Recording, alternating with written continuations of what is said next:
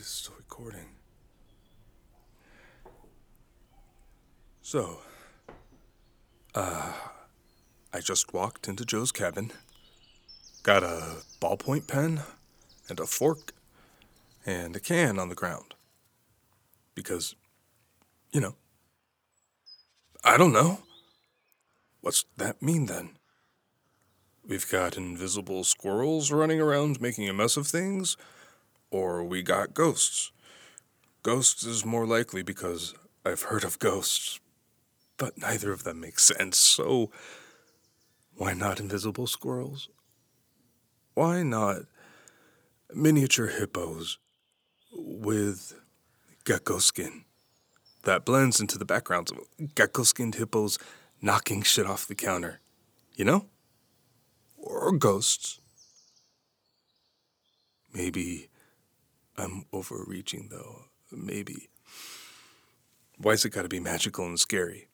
Why can't there be a logical explanation?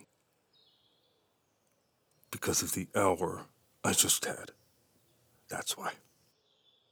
Damn it, Joe. Damn it, I need a drink.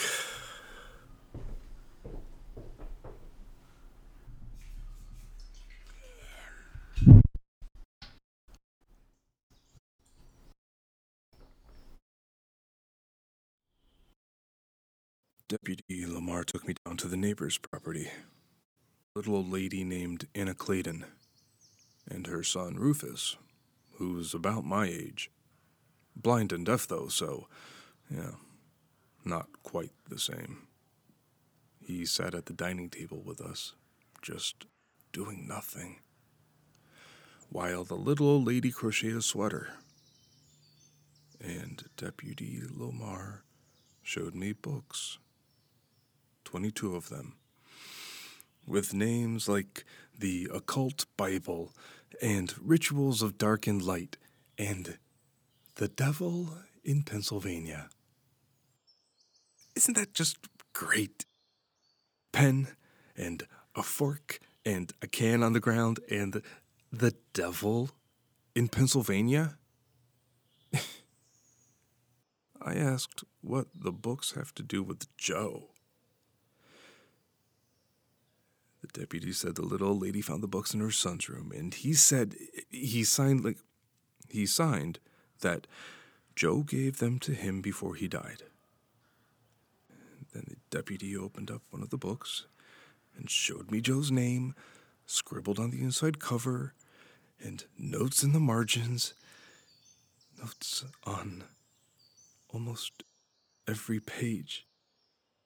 And he opened another one, showed me Joe's name, and more notes, and another book, Joe's name, notes. That's your brother's handwriting? That's handwriting. If it's my brother's, I can only imagine it is. He said, I shouldn't be too surprised. No one in town would be. He said Turnerville was founded by, what word did he use? Not witches. Mystics. Hundreds of years ago. So, it's a magnet to people like that now.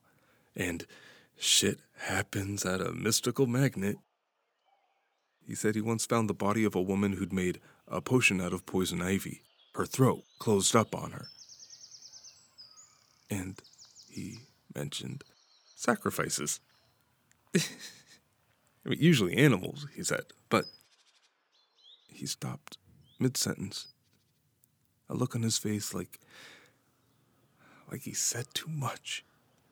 In that moment, Anna Clayton glanced up from her crocheting to tell me that Joe was a good neighbor, a good man. He even checked in on her son when she went to visit her sister in Pittsburgh.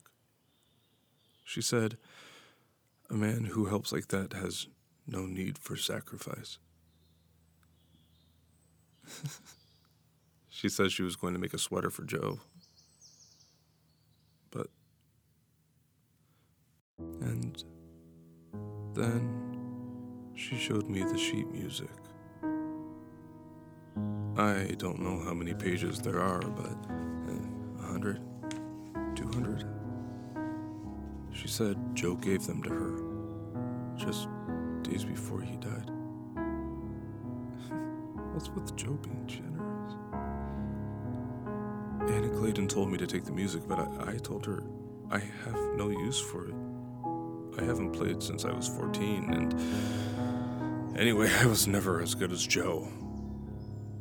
She insisted, though. She said Joe would want me to have it because he wrote it.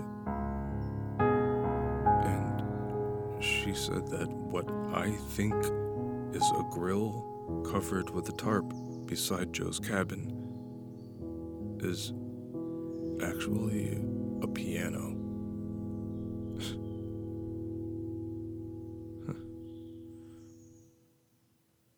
Huh.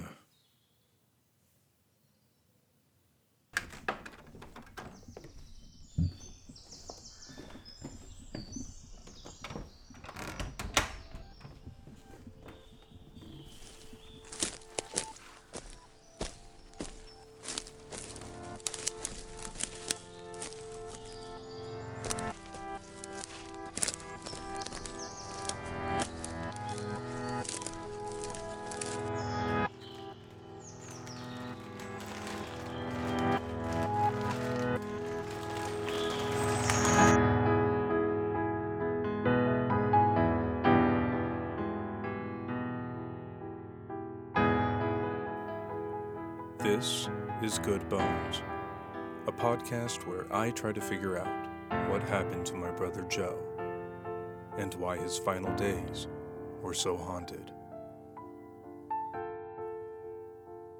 This is episode 2, titled Keys.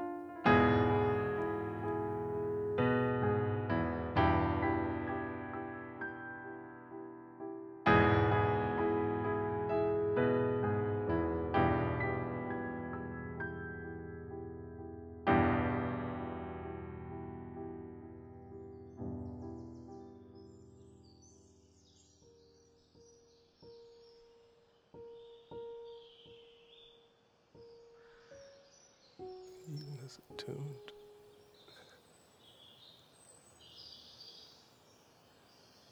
The last time I heard Joe play was probably Christmas, 3 years ago. Him on bass, Angie sitting beside him, playing treble. Looking at them, you could see what they would look like when they were old. Like, Jesus, it's a squirrel.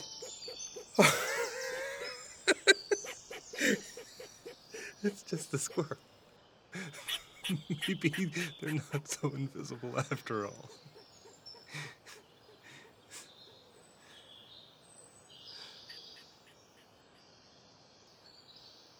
Okay. Let's go back in.